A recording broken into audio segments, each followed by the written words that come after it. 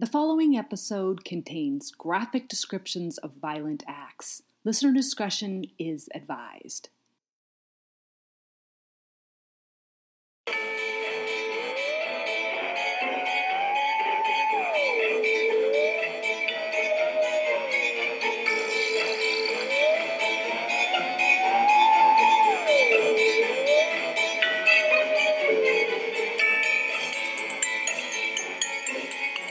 Hello and welcome to the Bizarre and Fascinating Details podcast. I am Sarah, recording here today with Miss Darcy. How are you doing, Darcy?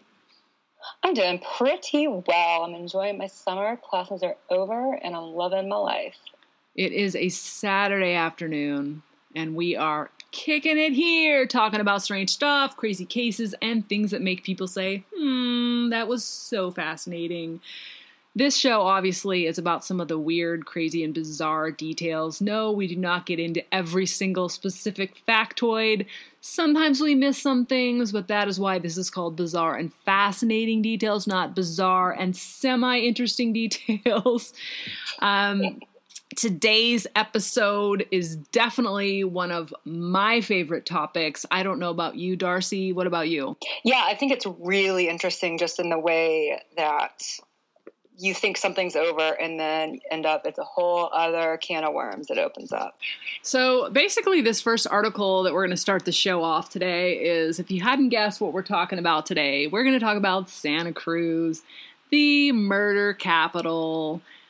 This was a very, very interesting time in history. There were three major serial killers all kind of operating in the same area. So let me read this article, and it should give our listening audience a little bit of an idea about why Santa Cruz was called the murder capital for a while. This article I got from SantaCruzLive.com, and it was called When Serial Killers Terrorize Santa Cruz. The news that John Lindley Frazier died in prison last week of an apparent suicide reminded me of the long ago era when, contiguous to the post-Woodstock Charles Manson "We Are Family" milestones, Santa Cruz turned into the murder capital of it, if not the world, at least the Western United States. Frazier, along with his notorious counterparts Herbert Mullen and Edmund Kemper, presided over an area of darkness that engulfed Santa Cruz as the culture shifted from one of restraint to the false sense of freedom that accompanied the use of mind-altering drugs and a sense of anything goes. The three local mass murders all were seriously disturbed, demented, and essentially terrorized the community for about a year or so. The connection to the Manson family murders was made earlier on, as Time magazine reported back in 1970. Frazier's killings were particularly horrific since he targeted a local surgeon and his family. We're going to let Darcy get into a little bit more detail on that. With the Manson murders in mind, many local residents, according to news accounts, turned on local hippies, thinking this was part of an uprising from the world of peace, love, sex, drugs, and rock and roll. But it was local hippies who told the cops about Frazier, who had been living in a tiny shanty in Santa Cruz. So the Frazier killings happened in 1970. In 1972, Kemper started his killing spree. In the same period, more bodies also began appearing to be yet the work of another serial killer. A young Santa Cruz man, Herbert Mullins, was finally apprehended for that and charged with 13 murders. Kemper, however, remained on the loose, making visits to psychiatrists with body parts in the trunk of his car. He was finally apprehended after calling local police from Pueblo, Colorado. Kemper, who at age 15 killed his grandparents, was also convicted of 8 murders and sentenced to 8 concurrent life sentences. So to this day, both Kemper and Mullen remain behind bars. There is a theme of violence in Santa Cruz County from the very origins of the county. The cruelty of Father Andres Quintana and the crushing of his testicles by the Mission Indians and the first execution in American-occupied California in 1846 are just further examples of deep-running strain of violence in the past for this area. Beginning with the slaughter of Dr. Victor Ota in the fall of 1970 by John Lindley Frazier, Santa Cruz County endured a string of 27 murders over a span of 30 months and became known as the murder capital of the world. I believe that the murders, the capture and conviction of the 3 men responsible brought Santa Cruz County kicking and screaming into the late 20th century. So that being said, obviously there was some major shit. They said 27 murders happened over a certain period of time in Santa Cruz, which is a lot. So we are going to dig a little bit deeper into that. Darcy is going to take a look at Frazier and Mullen, and I am actually going to talk about Edmund Kemper. So Santa Cruz, beautiful city, population of about 62,000. Santa Cruz actually means Holy Cross. It is the largest city in Santa Cruz County. Interestingly enough, it is a coastal city. So it's on the Pacific Ocean, situated on the northern edge of Monterey Bay. It's about 32 miles south of San Jose and about 75 miles south of San Francisco. The city is part of a 12-county San Jose, San Francisco, Oakland combined statistical area. It's known for its moderate climate, natural environment, coastline, redwood forest, alternative community lifestyle, and socially liberal leanings. It is also the home of the University of California, Santa Cruz. Darcy's going to talk a little bit about that part later because it's super fun. A very, very beautiful little city. It has an oceanfront amusement park operating continuously since 1907. Oh, that's awesome. The present-day site of Santa Cruz was the location of a Spanish settlement beginning in 1791. Which included the Mission Santa Cruz and the Pueblo of Branciforte. The city of Santa Cruz was incorporated in 1866 and chartered in April 1876. Important early industries there included lumber, gunpowder, lime, and agriculture. So this is a beach resort community that was created. So the beach resort kind of vibe was created in the 19th century, but obviously it's got some very liberal leanings. It's got some environmental type issues. It's kind of a hippy dippy lifestyle with, the commune type of a vibe. And I think that's sort of what we're going to delve into a little bit with our first topic for the day. Darcy, you want to go ahead and jump in? Yeah, so on October 19th of 1970, firefighters responded to a fire at the home of the Ota family. And as the fire chief was looking around for a fire hydrant with his flashlight, he discovered that there were 5 bodies in the pool. Oh, good Lord. So they were, they were identified. Obviously. Say again? This was at night, obviously. I believe so, yeah. Okay. Because he was looking with a flashlight, so that would make sense. So they were identified as Dr. Victor Ota, his wife Virginia, their sons Derek and Taggart. And I didn't write this down, but I believe they were around between 10 and 12 years old, God. the sons. That's awful. And in Dr. Ota's secretary, Dorothy Cadwallader, they had been tied up with silk scarves and shot to death, execution style. And under the windshield wiper of the family's Rolls Royce was a typewritten note ranting about, quote, persons who misuse the natural environment. And it was signed with tarot symbols. So this is somebody who is clearly not all here with us in Santa Cruz from the jump. So the police kind of put out the notice in this town. And like you said, it's a pretty small town. So I imagine everybody's pretty close and everybody knows everybody, one of those types of things. And it didn't take it probably very long. Had a very small type community feel as well back then. I'm sure people felt as though they knew one another. And to have something like this happen right smack dab in the center of some place that people felt was safe was probably absolutely terrifying. Right. I imagine it's kind of like a little surfer community. Yeah. Too, So I imagine everybody knows everybody kind of a thing.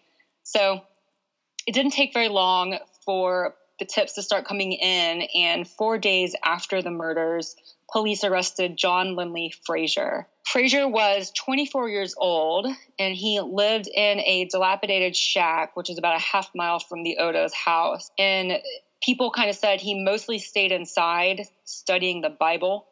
Okay. But when he did leave and go outside, he would warn anyone who would listen that the natural world was being destroyed by rich men and that God had chosen him to save the environment. So, like I said, he was arrested pretty quickly after the murders. And so you would think this small town could breathe a sigh of relief because the violence has ended. But that was really kind of just the beginning. So Herbert Mullen was also a serial killer who was working in this same time period. And he was born on April 18th, 1947, which was the 41st anniversary of the 1906 San Francisco earthquake. By all accounts, he was a normal kid. In high school, he was actually voted most likely to succeed. But when he was 16, his best friend was killed in a car crash. In response to his best friend dying, Mullen created a shrine to his friend in his home and began obsessing that he might be gay. What? So the next year is when he started hearing Mullen was voices. gay, or that his friend was gay? Yeah, Mullen started kind of obsessing that he might be gay as he's Okay. setting up this shrine to his friend who died. And the next year, he started hearing some voices.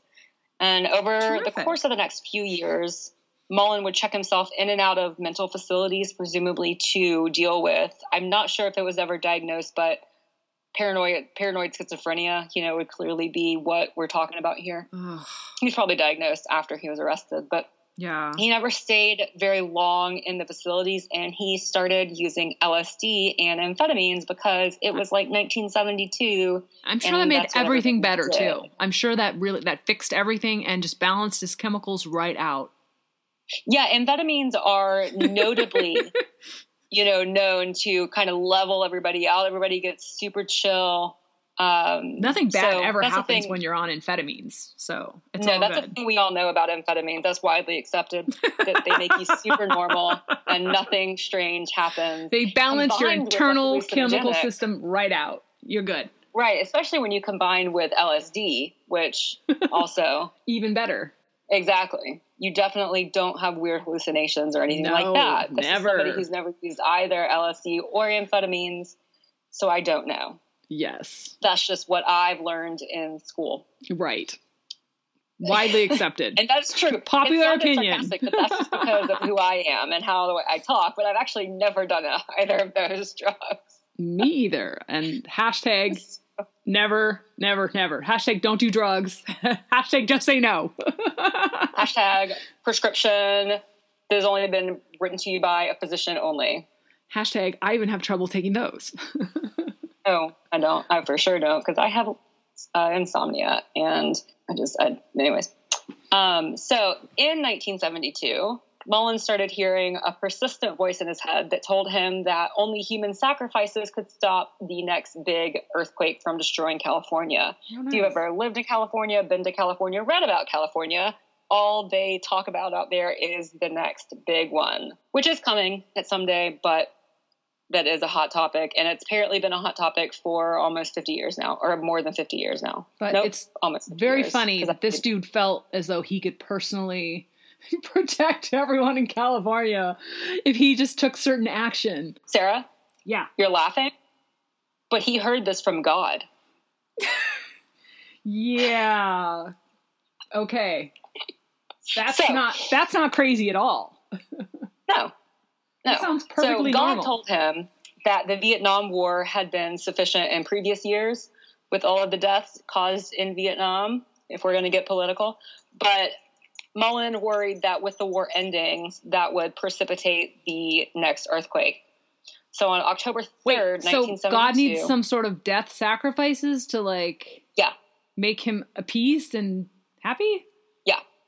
Yeah. Okay. That's got serious biblical background behind it, and a lot of I don't know. a lot of evidence backing up that theory. Well, and I think a lot of verbal hallucinations are religiously related too, That's frightening. And particularly if you're looking at the Old Testament, when that's most of the shit about God being violent and angry and absolutely having very little mercy. Well, and actually talking to people, like they heard his literal voice. Yes. So this just Yeah. in place, when you look at it in context with that, it's kind of terrifying. Yeah. Anyway. So on October 3rd of 1972, Mullen was driving in his car when he saw a homeless man named Lawrence White walking along the roadside. He was all Mullen like, pulled "Hey, over, how's and that?" he didn't say hey, though. He did pull over, and then he beat him to death with a baseball bat. Oh, God. So opposite, yeah. Not great. 11 days later, he picked up a hitchhiker, 24-year-old Cabrillo college student Mary Guilfoyle, and he stabbed her to death and then cut her open. So he thought that human bodies contained pollution, and it was his job to find it. The fuck? And so he left her remains in the Santa Cruz Mountains, which was coincidentally also being used as a dumping ground for another serial killer who was working at the time. At least one serial killer. At least one. Possibly more. And so on October 2nd, Mullen decided that he needed to confess. He had been a lifelong Catholic, and so he went to St. Mary's Church in Los Gatos, and he confessed to Father Henry Tomei. During the confession, Mullen again heard the voice telling him that the priest was volunteering himself as a sacrifice. Okay, then. So Mullen stabbed and stomped Father Tomei to death, and his body was later found in the confessional. Oh, my God. And when police found him, they at first thought that this was a burglary that had gone wrong, so it wasn't connected immediately. And in February of 1973, the bodies of 4 teenagers who were camping in Henry Cowell Redwood State Park were discovered. Mullen had killed them with a .22 caliber rifle after warning them that they were polluting nature. I don't know if maybe they had a campfire or something, but he comes upon them, tells them they're polluting nature, and he shot them. Can you imagine if you're just a kid, a teenager, chilling, doing a little camping or whatever, and some fucking crazy ass psycho comes up and starts accusing you of like killing the environment, and then just like gets all crazy violent with you. Like you never think about things like that happening when you're on sort of a normal everyday outing. And I'm sure these kids had done what they were doing many times before. Sure. Yeah. I'm not saying that this is why I don't go places and do things, but it's also not why I don't leave my house. Oh, it's why I don't leave my house sometimes. You know what I'm saying? So there's too many crazy people out there. Yeah. So there's very few psychopaths living in my 1-bedroom apartment. Just me living in my house. Just me. Just me and my dog. So after these bodies were found, the official murder count in Santa Cruz since January was now up to 13. And so on February 13th, 1973, this was Herbert Mullen's last murder. He was driving around Santa Cruz, and he came across 72-year-old Fred Perez doing some yard work at his house. He pulled out a rifle and shot him in broad daylight. Because it was the middle of the day, neighbors reported Mullen's license plate number to the police, and he was arrested minutes later without incident. God. And during his interrogation, Mullen said, quote, "We human beings, through the history of the world, have protected our continents from cataclysmic earthquakes by murder. In other words, a minor natural disaster avoids a major natural disaster." End quote. That is literally the craziest shit I think I've heard in a long time with respect to reason someone commits murder. Right. Motivation to commit murder. And it's not just bullshit. Like he's mentally unwell. He legit believed it with every fiber of his being. Right. And it's not like he could plead insanity because, one, insanity is illegal status and it's not a medical diagnosis. And 2, he knew that he was murdering people. It's just the reasons he thought he was doing it were cuckoo banana sandwich. Oh my God. Okay. So yeah. Then what happened? So that's pretty much it. So after he was in custody, police believed the serial killings would stop, right? Because they got the mass murderer, they got the serial killer. We can all go to bed happy, right? Nope. Opposite. Epic fail. And the reason for that is my little buddy Edmund Kemper was out there committing crimes. Now, Edmund Kemper is a very, very interesting character. So I've heard a number of different podcasts about Edmund Kemper, and I find him a very, very fascinating person because he was incredibly intelligent, and he has a long history of psychological issues, but manipulating what he knows about psychology to make people think he was normal enough to either not suspect him of doing anything wrong or to think he was okay to sort of participate in the world as a normal person. So I know that Edmund Kemper has gained a little bit of knowledge, or not a little bit of knowledge, but a little bit of notoriety, a little bit of popularity within the last couple of years with the Netflix series Mindhunters. It's so good. They featured him, so we recommend that. Go check it out if you're interested in kind of seeing sort of a more contemporary depiction of Kemper. But he is one of the most heinous and often overlooked serial killers in American history. Edmund Kemper III, at 6 feet 9 inches with an IQ of 145, he's pretty much one of the most intimidating killers in every sense of the word, because not only is he physically intimidating, he's incredibly intelligent as well. Yeah, and just real quick, so if you don't know, the average IQ is about 100, and the standard deviation is about 15. So if you're looking at the total average population, you're looking at between 85 and 115. Right. Exactly. And his was what? 145? 145. Ah, that's crazy. So very, very scary. This is beyond Dexter type of scary. Kemper's murderous impulses can be traced back to his childhood, where he presented troubling behavior as a small child. His father, Edmund Emil Kemper, was a World War II veteran who was in a loveless and damning marriage with his mother, Clarnell Elizabeth Kemper. Clarnell. That's a rough name. Right? We'll post some pictures of Clarnell. She looked like a very interesting lady. Clarnell was an alcoholic, possibly suffering from borderline personality disorder. The older Kemper, so his mental illness definitely has some genetic links in there.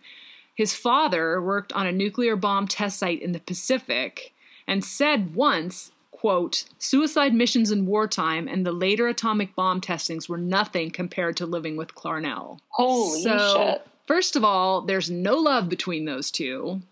Second of all, really? Clarnell getting the bad rap from the person that's supposed to love you the most.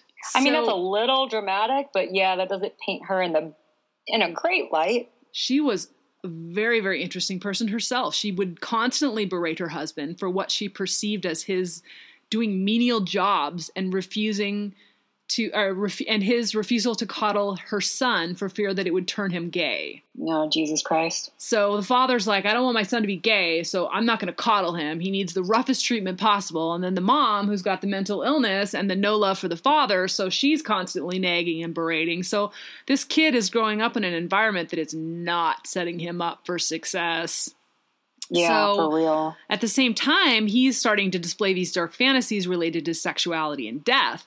He would decapitate his sister's dolls and stalked his second grade teacher outside her house, carrying his father's bayonet. Oh my God. How tall do you think he was in second grade? I bet you he was at least 6 feet tall. No, at 8 years old? No. He was an intimidating character, according to all accounts that I've seen. He had to have been pretty tall. He had to have been at least 5'9". At the age of 10, he killed his family's pet cat. And at the age of 13, he killed another, this time keeping pieces of the animal in the closet until his mother found them. In 1957, his father left the family, leaving him in the company of just his mother and his two sisters. So Edmund Kemper had two sisters.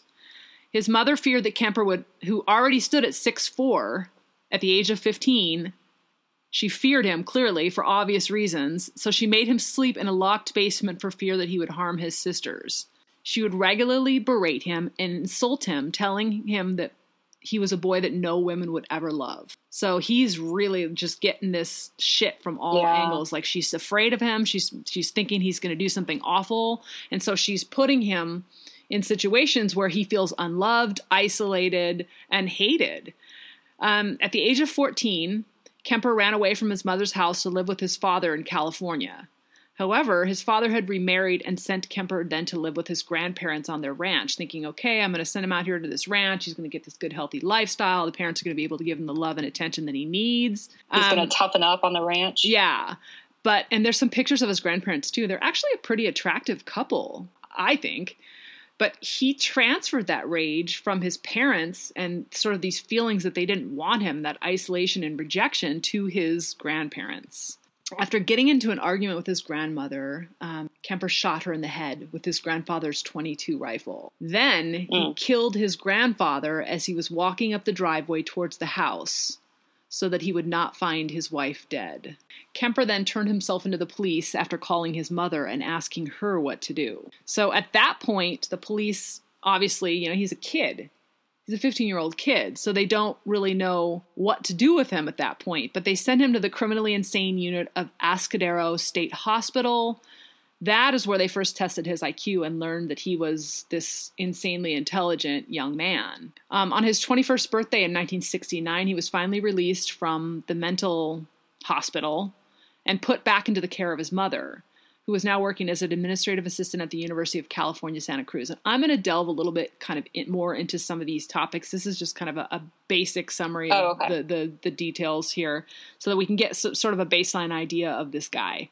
So he had to check in with probation psychologists, but he knew exactly what to say to them from his experience in the mental hospital, where he worked sort of assisting psychiatrists and psychologists with the patients at the mental hospital. Talk about dropping the fucking ball. How do you, if somebody is in there for psychological disorders that include violence, how do you let them work in the psychiatric office? He fooled them. I know, but like, under no circumstances should you even be fooled to think like, yeah, this person should work with the psychiatrist. Right. We know that now, but this, I think, is sort of like the Silence of the Lambs kind of a thing, where like he was just so good at manipulating and lying and just convincing people. And there are people that are like that out there who just have this ability to make you believe anything. And granted, some of the people that they're convincing are not exactly the most intelligent people, but some of the people that they're convincing are college-educated, having degrees, experienced and trained individuals. So clearly a lot has changed in the psychological field since this happened way back when. But the fact that he was able to convince so many people just is incredible. It just blows my mind. Yeah, it's bonkers. So after about a year out of this hospital, he began living in places across Northern California, periodically returning to his mother's house when he'd run out of money. So he was kind of doing odd jobs at that point. At that time, though, he started embarking on his murder spree, where he would pick up young women who were hitchhiking and murder them. He would have sex with their corpses and dismember their bodies. So he was also the necrophiliac as well, kind of like Ted Bundy. His first victims were Mary Ann Pesh and Anita LaChessa, two Fresno State students he encountered while driving around Berkeley, California. Kemper brought the women to a wooded area nearby where he had originally intended to rape them, but then he panicked and ended up stabbing and choking them to death. He then stuffed their bodies into the trunk of his car and drove over to his house in Alameda, where he was living at the time. Interestingly enough, a police officer stopped him for a broken tail light. He had the bodies in the trunk. They did not search the car. So that's strike one, that he could have been apprehended and was not. Once he was home again, he raped the bodies. Again, those two girls are dead. Before dismembering them and placing pieces of the bodies in plastic bags, where he disposed of them in a ravine near Loma Prieta Mountain. So Kemper continued this. For his next victim, she was a 15-year-old Korean dance student, Aiko Koo. During this encounter, he accidentally locked himself out of his car, but was able to persuade her to let him back in. Oh, my gosh. So this just really, I think, kind of highlights this man and his incredible ability to sort of convince and manipulate people. Yeah. By early 1973, Kemper had run out of funds and had moved back in with his mother at her home on the UC Santa Cruz campus. That is the point where he continued his killings, again murdering 3 more college students he picked up around campus. He even buried one of the dismembered heads of his victims in his mother's garden and left it facing upward toward her bedroom. According to him, he did this because his mother always wanted people to look up at her. So she was also a very tall and sort of intimidating woman as well. But on April 20th, 1973, Kemper's murders reached their natural culmination when he bludgeoned his mother to death with a claw hammer while she slept in her bed. Claw hammers back in the day, back in the 50s, 60s, and 70s, were just evidently sitting around as a common thing in the house, because I think that's what my grandfather used when he murdered the woman that he murdered. I thought the claw hammer was like the back of a regular hammer, like the part that you pull out the nail out of the wall. I don't think so. I think a claw hammer is totally different. And people will post a picture of what a claw hammer looks like. Let me look here real quick. Maybe that's why they stopped being so prevalent? Probably. I mean, that's probably not. Yeah, maybe it is. Yeah, it's just a regular hammer. It's just the back of the hammer? I thought Let's just chalk that up to a thing I knew that I didn't expect I was going to know. He killed his mother with that claw hammer as she slept. He then decapitated her and raped her severed head before placing it on a shelf and using it as a dartboard. He cut out her tongue and larynx and placed them in the garbage disposal. They were so, kind of rough and that they wouldn't go down. So I know that he had trouble with that. He then invited his mother's best friend over to the house before murdering her. Let's go back. Yes. You know the trouble with that? Because there's more graphic descriptions that he was unable to sort of dispose of them through the garbage disposal. They would not grind up. No, I know that, but you said, I know the trouble with that. No, I was going to talk. As if you have also had experience with that. We are going to talk a little bit more about that in just a minute because I have more details on that. But he put them in the garbage disposal, but the garbage disposal would not get rid of them in the way he thought they would. It fully sounded like you were like, in there. No. So then Kemper invited his mother's best friend over to the house before murdering her and stealing her car. He drove to Colorado, but after not hearing any news of the murders, he ended up calling the police from a payphone and confessing to the murder of his mother. At that time, the police did not take the call seriously, which prompted Kemper to admit all of the murders he had committed to get their attention. When asked why he turned himself in, Kemper said, "The original purpose was gone. I just said to hell with it and called it all off." So he's on this murderous rampage related to his mother, but then when she was gone, I think he sort of lost the steam of it all because she had been so belittling and so awful to him that once she was gone, what is the purpose anymore? Right. So Kemper was arrested and convicted of 8 counts of first-degree murder. He attempted suicide twice and even requested the death penalty, but failed on all counts and was given 7 consecutive life sentences. He is now currently imprisoned at the California Medical Facility alongside Herbert Mullen and previously Charles Manson before he passed away. He still resides there today. He has willingly participated in a large number of interviews from reporters and law enforcement over the course of his imprisonment. And he is also the character of a lot of speculation and a lot of shows and using this sort of a character as sort of inspiration behind fictional characters as well because of his sort of uniqueness when it comes to serial killers. Something else interesting about him, though, is he is pretty much considered a model prisoner at the California Medical Facility, where he is in charge of scheduling other inmates' appointments with psychiatrists and has spent over 5,000 hours narrating books on tape for the blind. Yeah, I remember learning that fact and being blown away. I would love to get my hands on a book narrated by Edmund Kemper. Wouldn't that be so interesting? Yes. He is just, I find, extremely fascinating just because the fact that we're going to play some audio clips of Kemper here. He was released to the one person that authorities at the state mental hospital recommended he never see again. I got paroled to my mother. Atascadero decided that I didn't never need to talk to her again at all. Don't give her a Christmas present. Leave her alone. She got her pound of flesh out of you. I wasn't sniveling about my mother to them. I didn't like to hear what they had to say about her. She went through 3 husbands like a hot knife through butter. 4 months after I was out, I was back into the fantasy bag. My first date was an absolute disaster. It wasn't her fault. You know? And I didn't blame her even then. I'm saying it was a terrible tragedy, but boy, she didn't ever talk to me again. It was awful. That was 1 week before I murdered my mother. I said, she's got to die, and I've got to die, or girls like that are going to die. And that's when I decided I'm going to murder my mother. I knew a week before she died, I was going to kill her. And she went out to a party, she got soused, she came home, went to sleep. I was woken up by that, came out. I walked up to her bed. She's laying there reading a paperback, as many thousands of nights before. And she said, "Oh, I suppose you're going to want to sit up all night and talk now." Shit. And I looked at her and I said, "No." I said, "Good night."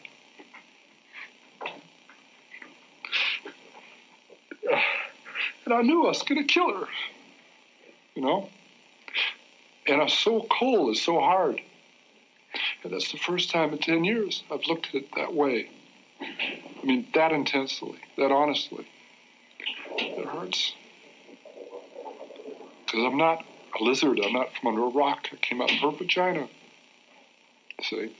I came out of my mother. And in a rage, I went right back in. For 7 years, she said, I haven't had sex with a man because of you, my murderous son, is one of our arguments. I cut off her head, and I humiliated her corpse. So there, you know, a 6 young woman dead because of the way she raises her son and the way her son is raised, the way he grows up. And what's her closing words? I suppose you want to sit up all night and talk. Little pause for insertion. Clearly, this guy had a super disturbed childhood, and I think this sort of created things in him. But this, again, brings back that argument to me, is being a serial killer, is this a genetic or an environmental factor? When you hear about cases like Kemper, what do you think? I mean, I am really of the mindset that it's nature and nurture. I don't think that it's one over the other. I think that there are a lot of people out there who did have violent, neglected childhoods who haven't become serial killers. And there's people who have this run in their family, have violence run in their family, who don't become serial killers. And then there's people who have no signs of it and then who do become violent later on. So I think it's kind of some kind of confluence of nature and nurture. And I think it's really hard to identify either of those. I think certainly there does seem to be, I don't know, maybe if there's physical violence in his childhood. It didn't sound like there was a whole lot, but there's certainly verbal and emotional abuse. I think back then, the spanking and hitting and slapping and things like that, I think were somewhat normal in many families and not considered abuse back then, because he was born in 1948. December 18th, 1948, he was born. 10 people he murdered. Okay. Yeah. Including his grandparents. I mean, there's certainly evidence of emotional and verbal abuse from his childhood. And the crazy thing to me is in these interviews, he's clearly intelligent. Very, you very can tell from his interviews. He's clearly very intelligent, and he sounds so docile. What's funny and then you hear him and you hear about what he did, and it doesn't go together. It's completely incongruous, and it's just and the reason I liked Mindhunter so much the first season, the actor who played Ed Kemper was incredible. He was very big. He looked the part and he sounded like him. Like he was just like you're sitting at one point, I think there's a scene where the profiler's sitting across from him and Ed Kemper says to him, "You know, I could kill you before the police got to me." Yeah. He's so and it's just, he just says it as matter of factly, like he's not going to, it's just, he says it like, as long as you know, I know what I can do to you. And this is just another conversation piece. Well, I think that's more of a mind game on his part. It's more of a mind game on his part because he is extremely intelligent. So he knows how to play those mind games with people. What's interesting is that he is incarcerated in the same area as Mullins. And it's my understanding from stories that I've heard that he sort of made it his mission to sort of pick on and belittle Mullins in prison. Yeah. And he would throw peanuts at him and make jokes on his expense and just call out after him and just do everything he could to make this guy's life extremely miserable, which I thought was kind of interesting. But this guy killed his parents, his paternal grandparents, when he was 15 years old. At that period of time, he was diagnosed as paranoid schizophrenic.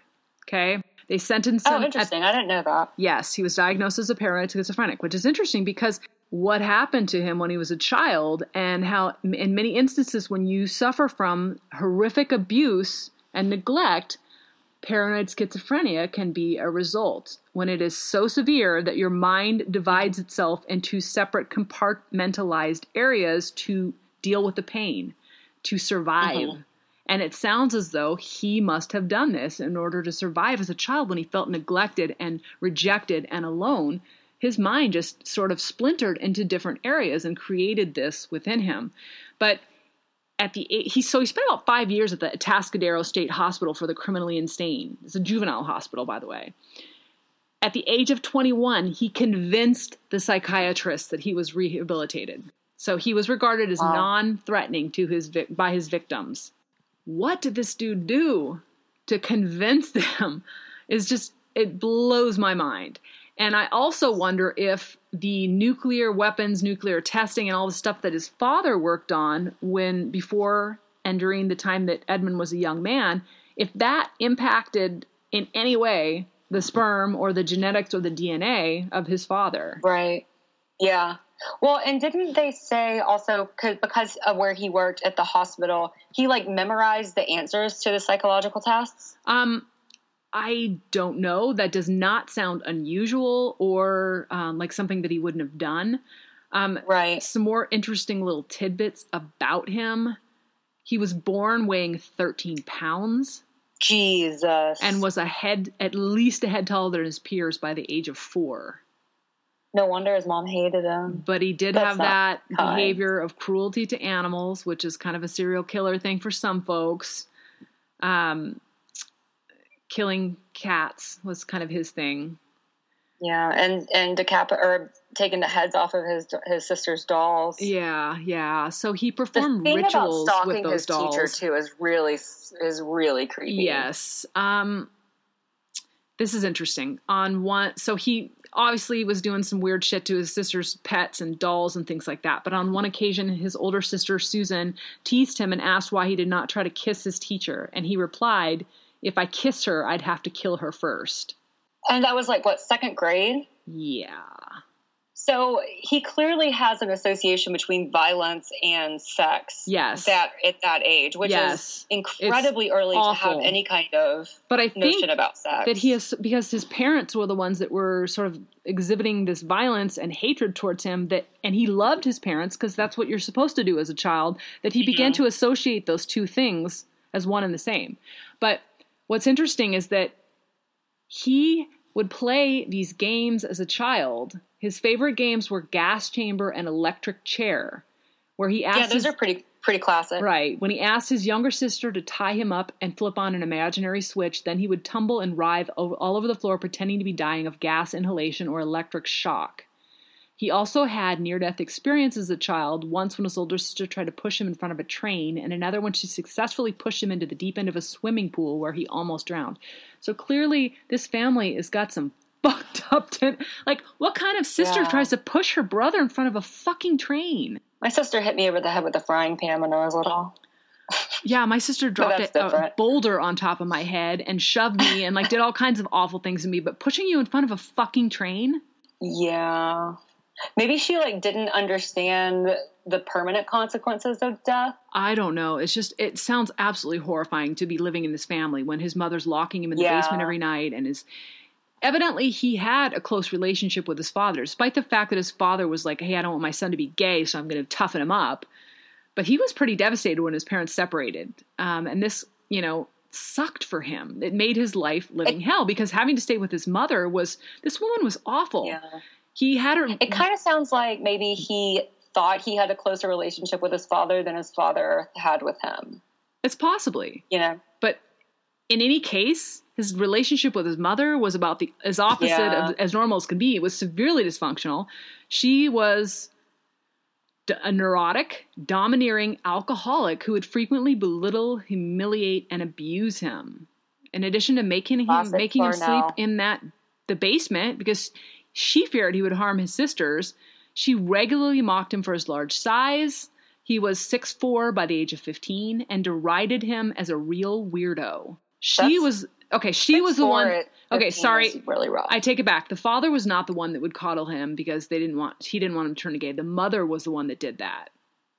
Okay. So, and she told him that he reminded her of his father and that no woman would ever love him. So Kemper described her as a sick, angry woman, which it's a pretty nice description after doing what she's out. But evidently, most people kind of speculate that she was suffering from, at the very least, borderline personality disorder. Yeah, it sounds like there's something going on. She's just cruel. And then it sounds as though his grandparents also had mental issues. He described his grandfather as senile and his grandmother as constantly emasculating me and my grandfather. So clearly he's got these sort of parental figures who have no respect for one another and who constantly belittle and this is an environment of pretty much severe abuse, if not physically, psychologically, in the extreme. And dominant women, like that's the prevailing consistency. Absolutely. So when questioned by the authorities, so obviously he kind of got to the point where he got enraged and fed up. It says August 27th, 1964, Kemper's grandmother, Maud Matilda Hughley Kemper, was sitting at the kitchen table when she and Kemper had an argument. Enraged by the argument, Kemper stormed off and grabbed a rifle that was his grandfather's. He returned to the kitchen, grabbed a rifle that his grandfather had given him for hunting. He then returned to the kitchen and fatally shot his grandmother in the head before firing twice more into her back. Some accounts mention that she also suffered post-mortem stab wounds with a kitchen knife. When Kemper's grandfather came home from the grocery store, Kemper went outside and shot him in the driveway. He was unsure of what to do next and phoned his mother, who urged him to contact the police. Kemper then called the police and waited for them to take him into custody. So this just sounds extremely sad to me. Like somebody who doesn't know what they're doing, who doesn't understand the consequences, who is in such a miserable and awful situation that he snaps. That's what it sounds like to me. And he has like an interesting respect for authority. He does. Because he calls his mom and then he just waits for the police to get there. Yeah. And then very docilely, when he could run and just sits there and waits. He could run. He could have definitely run. Mm-hmm. But it says when questioned by the authorities, Kemper said he just wanted to see what it felt like to kill grandma. Ew. And then he killed his grandfather because he didn't want him to have to find out that his wife was dead. So kind of a mercy killing for the grandfather. Yeah, didn't he have like a pretty good relationship with his grandfather? It sounds as though he did. Yeah. So his psychiatrist during this time, when interviewing Kemper at length during adulthood, wrote that with these murders, in his way, he had avenged the rejection of both his father and his mother. Kemper's crimes were deemed incomprehensible for a 15-year-old to commit, and court psychiatrists diagnosed him as a paranoid schizophrenic before sending him to the criminally insane unit. Okay, so I wonder if he really was paranoid schizophrenic. That doesn't sound like paranoid schizophrenia. Because that was at the age of 15. After we just talked about Herbert Mullen. Right. So I wonder if that was just sort of diagnose anybody before you're 18. Right. Before they're 18. I wonder if that was just sort of a catch-all back then. Because they didn't understand him. So interestingly enough, a little bit about his time when he was in the mental hospital. So the psychiatrists and social workers strongly disagreed with court psychiatrists and their diagnosis. So they didn't think he was paranoid schizophrenic at all. Their report stated that he showed no flight or ideas, no interference with thought, no expression of delusion or hallucinations, and no evidence of bizarre thinking. And these are all key sort of milestones and sort of measuring stones when it comes to the diagnosis of paranoid schizophrenia. Right. And then they had recorded him with an IQ of 136. He was re-diagnosed and stated as having a personality trait disturbance and passive-aggressive type. Later in his time, he was also diagnosed with, later at this time at the mental hospital, he was tested with a higher IQ of 145. So he endeared himself to the psychiatrist there at the hospital by pretty much being sort of a model prisoner, and was trained to administer psychiatric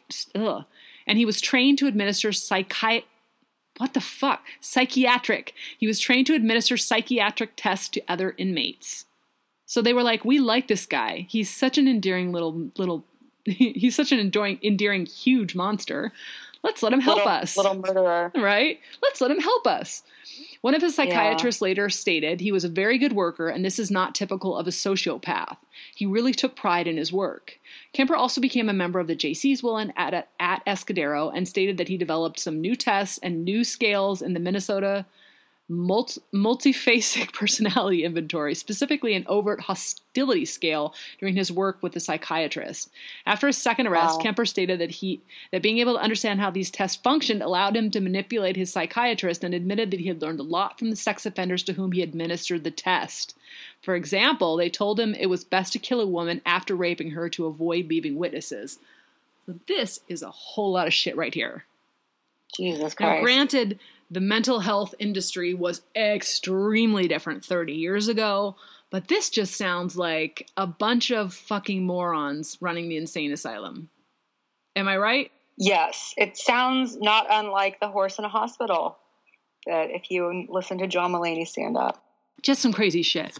I mean, and granted, he does sound like he was extremely intelligent. He understood these tests. He understood the diagnosis. He understood sort of the stuff that was going on in the brains of these men that he was administering the test with. And they pretty much just let this guy run with it and do what he wanted, it sounds like. Because he was so kind of docile and nice looking and helpful that they figured, oh, he's a hard worker, so he couldn't be a killer.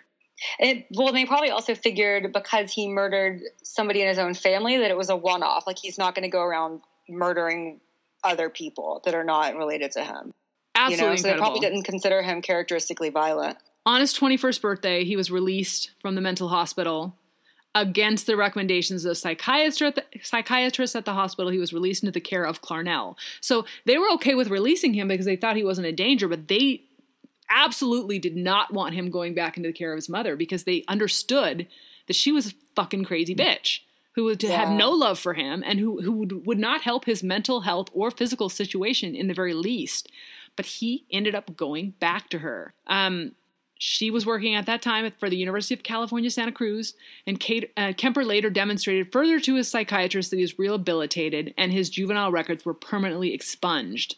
Scary. So you can murder somebody and have your record expunged. So it says, here's the direct quote from the probation psychiatrist.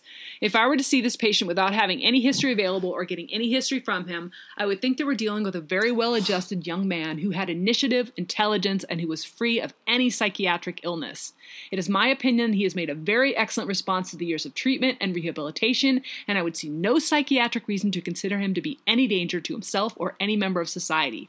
And since it may allow him more freedom as an adult to develop his potential, I would consider it reasonable to have a permanent expunction of his juvenile records. Wow. This pretty much sounds like these fuckers were so narcissistic and so vain that they thought, oh my God, look what we've done. We're so fucking amazing. We cured this kid.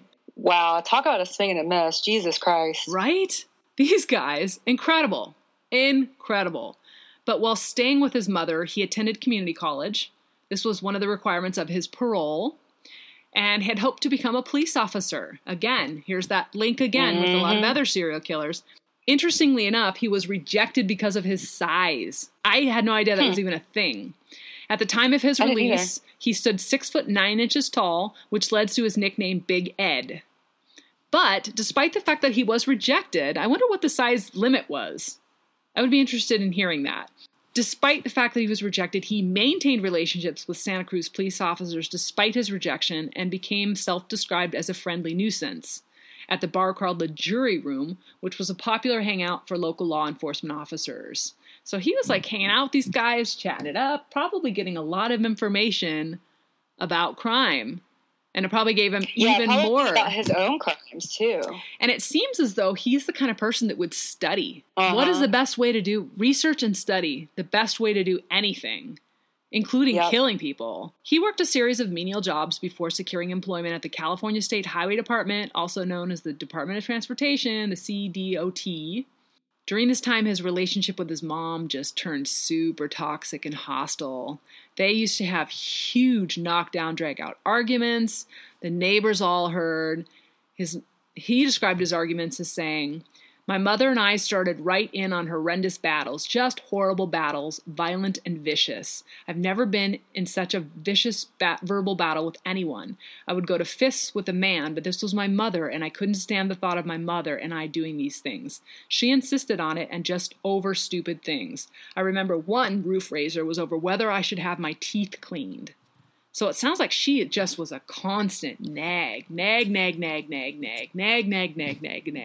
a person can only take so much of that, right? Well, they probably did it to each other. Like, they probably pushed each other's buttons. You know what I mean? Oh, I'm sure. Like, she doesn't sound like she was any peach, but he also, I'm sure, like, knew what to do, was, like, picking fights and stuff, too. Oh, you yeah. know? At the same time, he realized that, living with her was not going to do him any favors, so he saved up enough money to be able to go live with a friend. But he would return periodically to his mother's apartment because he didn't have money and then leave again when he had enough money to do so. So he started, at the time he began working for the highway department, he started dating a 16-year-old Turlock High School student to whom he would later become engaged. So that part of his life was at least somewhat normal, although I'm sure at that time period they were not having sex. I'm sure it was very, like, hand-holding, conservative. But get this. How old was he? I think early 20s. It doesn't say a specific age. Okay. But I don't think it was uncommon during that time period for someone who was 21, 22, 23 to date someone at 16. During that year, he was hit by a car while riding a motorcycle. His arm was badly injured, and he received a $15,000 settlement in a civil suit he filed against the car's driver. So while he was driving, he bought a Ford Galaxy with that, a 1969 Ford Galaxy. Mm. And while he was driving around, he noticed a large number of young women hitchhiking and began storing plastic bags, knives, blankets, and handcuffs in his car. He then really, we have this person who hit him to blame. Had he not gotten that $15,000 settlement, pretty much, this never would have happened. He studied, again, researched. Right. So initially he began picking up girls and then peacefully letting them go. So he picked up about 150 of those before he felt homicidal sexual urges, which he called little zapples. Ew, what? Yeah, little zapples. And then he started acting on them. Zapples. Zapples. Just keep them in my pocket whenever I need a little zapple. Much. So at that point, that's when he started picking up and killing these poor girls. Marianne Piche, Anita Luchessa, Akito Koo, and then Cindy Shaw. Awful. These are college students. Fucking college students. So he picked up the dancer. She was only 15. She was a dance student. Okay, so let's start at the beginning and just do a brief summary, because I think at the very least these ladies deserve it. Marianne Piche and Anita Luchess. He got them in 1972 while driving in Berkeley. They were hitchhiking, Fresno State students. On the pretext of taking them to Stanford University, he picked them up. After driving for about an hour, he managed to reach a secluded area, wooded area. He was familiar with this area from his work with the highway department, and without alerting his passengers, he had changed directions. He took them there. He intended to rape them. He was that manipulative and that good at lying. He had initially intended to rape them, but having learned from serial rapists at Atascadero to not leave witnesses, he instead handcuffed them and locked one of them in the trunk. He then stabbed and strangled Peche to death before killing Luchessa in a similar manner. He later confessed that while handcuffing Peche, he brushed the back of his hand against one of her breasts, and it embarrassed him, before adding that he even said, "Whoops, I'm sorry," for grazing her breast, despite murdering her minutes later. So he just felt humiliated and degraded as an adult man with any sort of sexual maneuver or touching or inadvertently brushing a breast of one of these students, but he had no problems having sex with them when they were dead. Right. Well, that's probably why he needed the necrophilia, because he needed the control. They couldn't reject him at that point. Right. But he put both of their bodies in the trunk of his Ford Galaxy and returned to his apartment. This was the point where he got stopped for the taillight being out, and they didn't detect the corpses in the car. Since his roommate was not at home, he took the bodies into his apartment, where he took photographs of them and had sexual intercourse with them. The naked corpses, before dismembering them. He then put the body parts into plastic bags and abandoned them up in the mountains. He then disposed of their severed heads in a ravine after he engaged in sexual conduct with them. In August, Peche's skull was found up in Loma Prieta mountain. An intensive search failed to turn up the rest of the remains or traces of Luchessa. The third victim was on the evening of September 14th, 72. Kemper picked up a 15-year-old dance student. She was hitchhiking to a dance class after missing her bus. He again drove her to a remote area, pulled a gun on her before accidentally locking himself out of his car, which for such a smart guy, how the fuck do you lock yourself out of your own car? Right. So however, Koo let him back inside. Kemper had previously gained the 15-year-old's trust while holding her at gunpoint. Back inside the car, he proceeded to choke her unconscious, rape, and kill her. He subsequently packed her body into the trunk of the car, had a few drinks at a nearby bar, then exited the bar and opened his trunk, admiring his catch like a fisherman, and returned to his apartment. Back at his apartment, he had sexual intercourse with the corpse before dismembering it and disposing of the remains in a similar manner as the previous two victims. Koo's mother called the police to report the disappearance of her daughter and put up hundreds of flyers asking for information, but did not receive any responses regarding the daughter's location or status. And it doesn't say here now whether they ever found her. Cindy Shaw. This happened January 7th, 1973. Kemper moved back in with his mother and was driving around the Cabrillo College campus when he picked up an 18-year-old student. This was Cynthia Ann Shaw. He drove to a sequestered wooded area and fatally shot her with a .22 caliber pistol. He then placed her body in the trunk of his car and drove to his mother's house, where he kept her body hidden in a closet in his room overnight. So he took it inside with his mother there and put it in a closet. When his mother left for work the next morning, he had sexual intercourse with the corpse and removed the bullet before dismembering and decapitating her in his mother's bathtub. Kemper kept Schall's severed head for several days. He violated the skull before burying it in his mother's garden, facing toward her bedroom. That goes back to that remark, always wanting people to look up at her. He discarded the rest of her remains by throwing them off a cliff. Over the course of the following few weeks, all but Schall's head and right hand were discovered and pieced together like a macabre jigsaw puzzle. Police and a pathologist determined that she had been hacked to death and cut into pieces with a power saw. Oh, my God. Rosalind Thorpe and Allison Lee, on February 5th, 1973, after a heated argument with his mother, Kemper left his house in search of possible victims. With the heightened suspicion of a serial killer preying on hitchhikers in Santa Cruz area, students were advised to only get into cars with university stickers on them. Guess what? Kemper had a sticker since his mother worked at the University of California, Santa Cruz. Yeah. Fucking How horrifying. Awful. He encountered these two young ladies on the USCS campus. According to Kemper, Thorpe entered his car first, which reassured the other girl to also enter. He then fatally shot both of them with his .22 caliber pistol, wrapped their bodies in blankets, and took off. Kemper again brought his victims back to his mother's house. This time he beheaded them in his car and carried the headless corpses to his mother's house to have sexual intercourse with them. He then dismembered the bodies, removed the bullets to prevent identification, and the next morning discarded the remains. Some were found at Eden Canyon a week later, and more were found nearby Highway 1 in March. When questioned in an interview as to why he removed his victims' heads before performing sexual acts to the bodies, he explained, "The head trip fantasies were a bit like a trophy.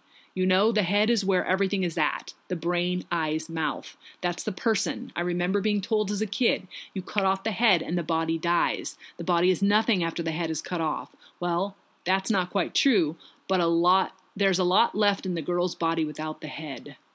What the actual fuck? Yeah. So next, obviously, he killed his mother and Sally Hallett, his mother's best friend.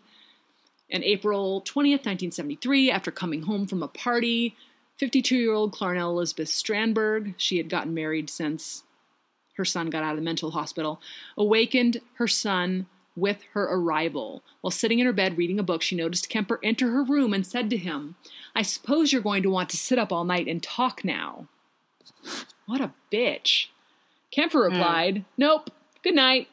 He then waited for her to fall asleep and returned to bludgeon her with a claw hammer and then slit her throat with a knife. He subsequently decapitated her and engaged in, again, sexual activity with her severed head before using it as a dartboard. He then stated he put her head on a shelf and screamed at it for an hour, threw darts at it, and ultimately smashed her face in. He also cut out her tongue and larynx and put them in a garbage disposal. However, the garbage disposal could not break down the tough vocal cords and ejected the tissue back into the sink. That seemed appropriate, Kemper later said, as much as she bitched and screamed and yelled at me over so many years. Kemper then hid his mother's corpse in a closet and went out to drink. Upon his return, he invited her best friend, 59-year-old Sarah Taylor Sally Hallett, over to the house for dinner and a movie. So I'm kind of curious how that went down, because, yeah, hey, Mom's not around, or did he say, Mom wants you to come over for this? I think it was the latter. I think he said, Mom wants you to come over. Okay. But when this... Yeah, but I don't understand, not that I understand any of it, but I don't understand why he invited her in the first place. Like, why did he It's almost choose like her? he wanted to make his mother pay in as many ways as he could, and this was the only thing left that he could think of was to kill her best friend too. But in any case, he strangled her, decapitated her, and spent the night with her body. He subsequently put her corpse in a closet, obscuring the outward signs of disturbance, and left a note to the police reading, approximately 5:15 a.m. Saturday. No need for her to suffer anymore in the hands of this horrible murderous butcher. It was quick, asleep the way I wanted it. Not sloppy and incomplete, gents. Just a lack of time. I got things to do. Good Lord. So he left the scene, and then that's when he drove to Pueblo, Colorado. He didn't hear any news about the deaths because no one had freaking discovered him. But called and confessed all that. So the trial was May 7th, 1963, when he was indicted on 8 counts of first-degree murder. The court-appointed psychiatrist found him to be legally sane. So I'm sure they did a whole shit ton of tests on him to try to figure out what was going on with him. They also gave him truth serum, but he relayed to the court that he had engaged in cannibalism, allegedly that he sliced flesh from the legs of his victims and cooked and consumed these strips of flesh in a casserole. Nevertheless, they determined he was fully cognizant in each case and stated that he enjoyed the prospect of the infamy associated with being labeled a murderer. Kemper later recanted any confession of cannibalism. So they gave him this, battery of psychological tests, just battered him, gave him truth serum, and during that time period, he confessed to cannibalism, but then later recanted, which is interesting. Well, and truth serum, like, the name obviously is a misnomer. I think it's, sodium pentothal? But, yes. It doesn't actually make you tell the truth. It just lowers your inhibitions. So you're just really suggestible. So if somebody said, oh, did you engage in any cannibalism? He would have probably agreed to that, whether or not that was actually the truth. So that's why it's not, used anymore. In any case, on November 8th, 1973, a 6-man, 6-woman jury convened for 5 hours before declaring Kemper sane and guilty on all counts. He asked for the death penalty, requesting death by torture. However, because there was a moratorium placed on capital punishment at the time, he instead received 7 years to life for each count, with these terms to be served concurrently, and was sentenced to the California Medical Facility. That must be a typo. It must be 70 years. I don't know. Anyway. It can't possibly be 7. Not concurrently. And he is serving at the California Medical Facility. So he was incarcerated with Herbert Mollen and Charles Manson. There's a picture of him back in 2011. He looks very, very different. Oh, really? Yeah. And he kind of had this disdain for Mollen. So he calls him just a cold-blooded killer, killing everybody he saw for no good reason. Kemper manipulated and physically intimidated Mollen, who stood only 5 feet 7 inches tall and was more than a foot shorter than he. Kemper stated that Mollen had a habit of singing and bothering people when somebody tried to watch TV, so I threw water on him to shut him up. Then, when he was a good boy, I'd give him peanuts. Herbie liked peanuts, so he called him Herbie. That was effective because pretty soon he asked permission to sing. That's called behavior modification treatment. Basically. This fucking guy. It's just insane. But again, like I mentioned earlier, he's considered a model prisoner. He's kicking ass. He's helping out. He's doing books on tape. He's doing interviews and helping people try to figure out the minds of serial killers by giving them insights into the brain of a violent criminal. See, and he is actually the biggest reason I say I'm against the death penalty in cases like this, because there's something to be learned from people like him. Absolutely. And same with PK. If they're willing to participate and talk. If they're not, then there's no point in keeping that person alive. But this guy, he's a prolific interviewer, and he was first eligible for parole in 1979 and was denied that same year. Wow, it must have been 7 years, because he was convicted in 1973.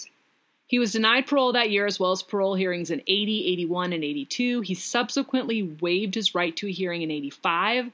He was denied parole at his 1988 hearing when he said, "Society is not ready in any shape or form for me. I can't fault them for that." He was denied parole again in 1991 and in 1994. He then waived his right to a hearing in 1997 and 2002. He attended the next hearing in 2007, he was again denied parole. Prosecutor Simmons said, "We don't care how much of a model prisoner he is because of the enormity of his crimes." Kemper waived his right to a hearing in 2012. In 2016, attorney Scott Curry represented Kemper, relayed to the media that Kemper believes no one is ever going to grant him parole and that he's happy going on about his life in prison. He was again denied parole in 2017 and is not eligible again until 2024. So I think when you get to a certain point, you're only eligible every 5 to 10 years. Yeah. The thing with this is because he was sentenced back in the 70s, they didn't really have the whole death penalty / automatic, I think, sentencing with respect to those sorts of things. So they did give him 7 years with possibility of parole. 7 years is fucking banana sandwich. And he's absolutely right. He would do this again. Yeah. Absolutely. Well, let's talk about this for a second. Until he dies, he will do this again. There's a couple of things. So this guy served as the inspiration for the character of Buffalo Bill in Thomas Harris' Silence of the Lambs and the 91 film adaptation. Like Kemper, Bill begins his criminal life by fatally shooting his grandparents as a teenager. He's also the inspiration of Edgar Vess in Dean Koontz's novel Intensity. Patrick Bateman in the 2000 film American Psycho mistakenly attributes a quote by Kemper to Ed Gein, saying, "You know what Ed Gein said about women? He said, when I see a pretty girl walking down the street, I think two things. One part of me wants to take her out, talk to her to be real nice and sweet, and treat her right. And the other part of me wonders what her head would look like on a stick." That actually was not Ed Gein's quote. It was Kemper. So I think they did not attribute it correctly in that movie, but it's somewhat inspirational. That's what Kemper said. But, I mean, as far as out of those three killers, Kemper is definitely, hands down, the most interesting. Yeah, for sure. Because the one is legit crazy. Well, I guess the both of them were legit crazy. All of them were legit crazy, but... Well, I mean, like you could mount a legal insanity case for the first two. Yes, because they were, like, clearly schizophrenia type situations. Right. Yeah. So we're going to end this on a little bit of a lighter note. Talking about UC Santa Cruz. So their mascot is really fun. It is the banana slug. And from their website, they have the banana slug, a bright yellow, slimy, shellless mollusk commonly found on the redwood floor, was the unofficial mascot for UC Santa Cruz co-ed teams since the university's early years. The students' embrace of such a lowly creature was their response to the fierce athletic competition fostered at most American universities. And when they actually formed like NCAA teams, the chancellor had to put down a mascot, and he decided that the sea lion was going to be a better mascot, a little bit more fierce, and it was promptly and roundly rejected by everybody. So they finally had to actually adopt the banana slug. But I think that's awesome. When the men's tennis team played in the NCAA championships, their T-shirts read "Banana slugs, no known predators." No one's gonna eat one of those crazy looking things. They're just exactly. nasty. Very cool. I really get a kick out of that. The banana slugs, and it's kind of like, I think their mascot, like the actual cartoon mascot, has like glasses and like he's holding a book. Like I think he's supposed to be like a bookworm. I don't know, but I freaking love slugs. Like especially cartoon slugs. I can't get enough. Yeah. I think they're so cute. Real life slugs, maybe not as much because they're not so cute in real life. But like the cartoon slugs and little characters with slugs and things like that, I think that's cute.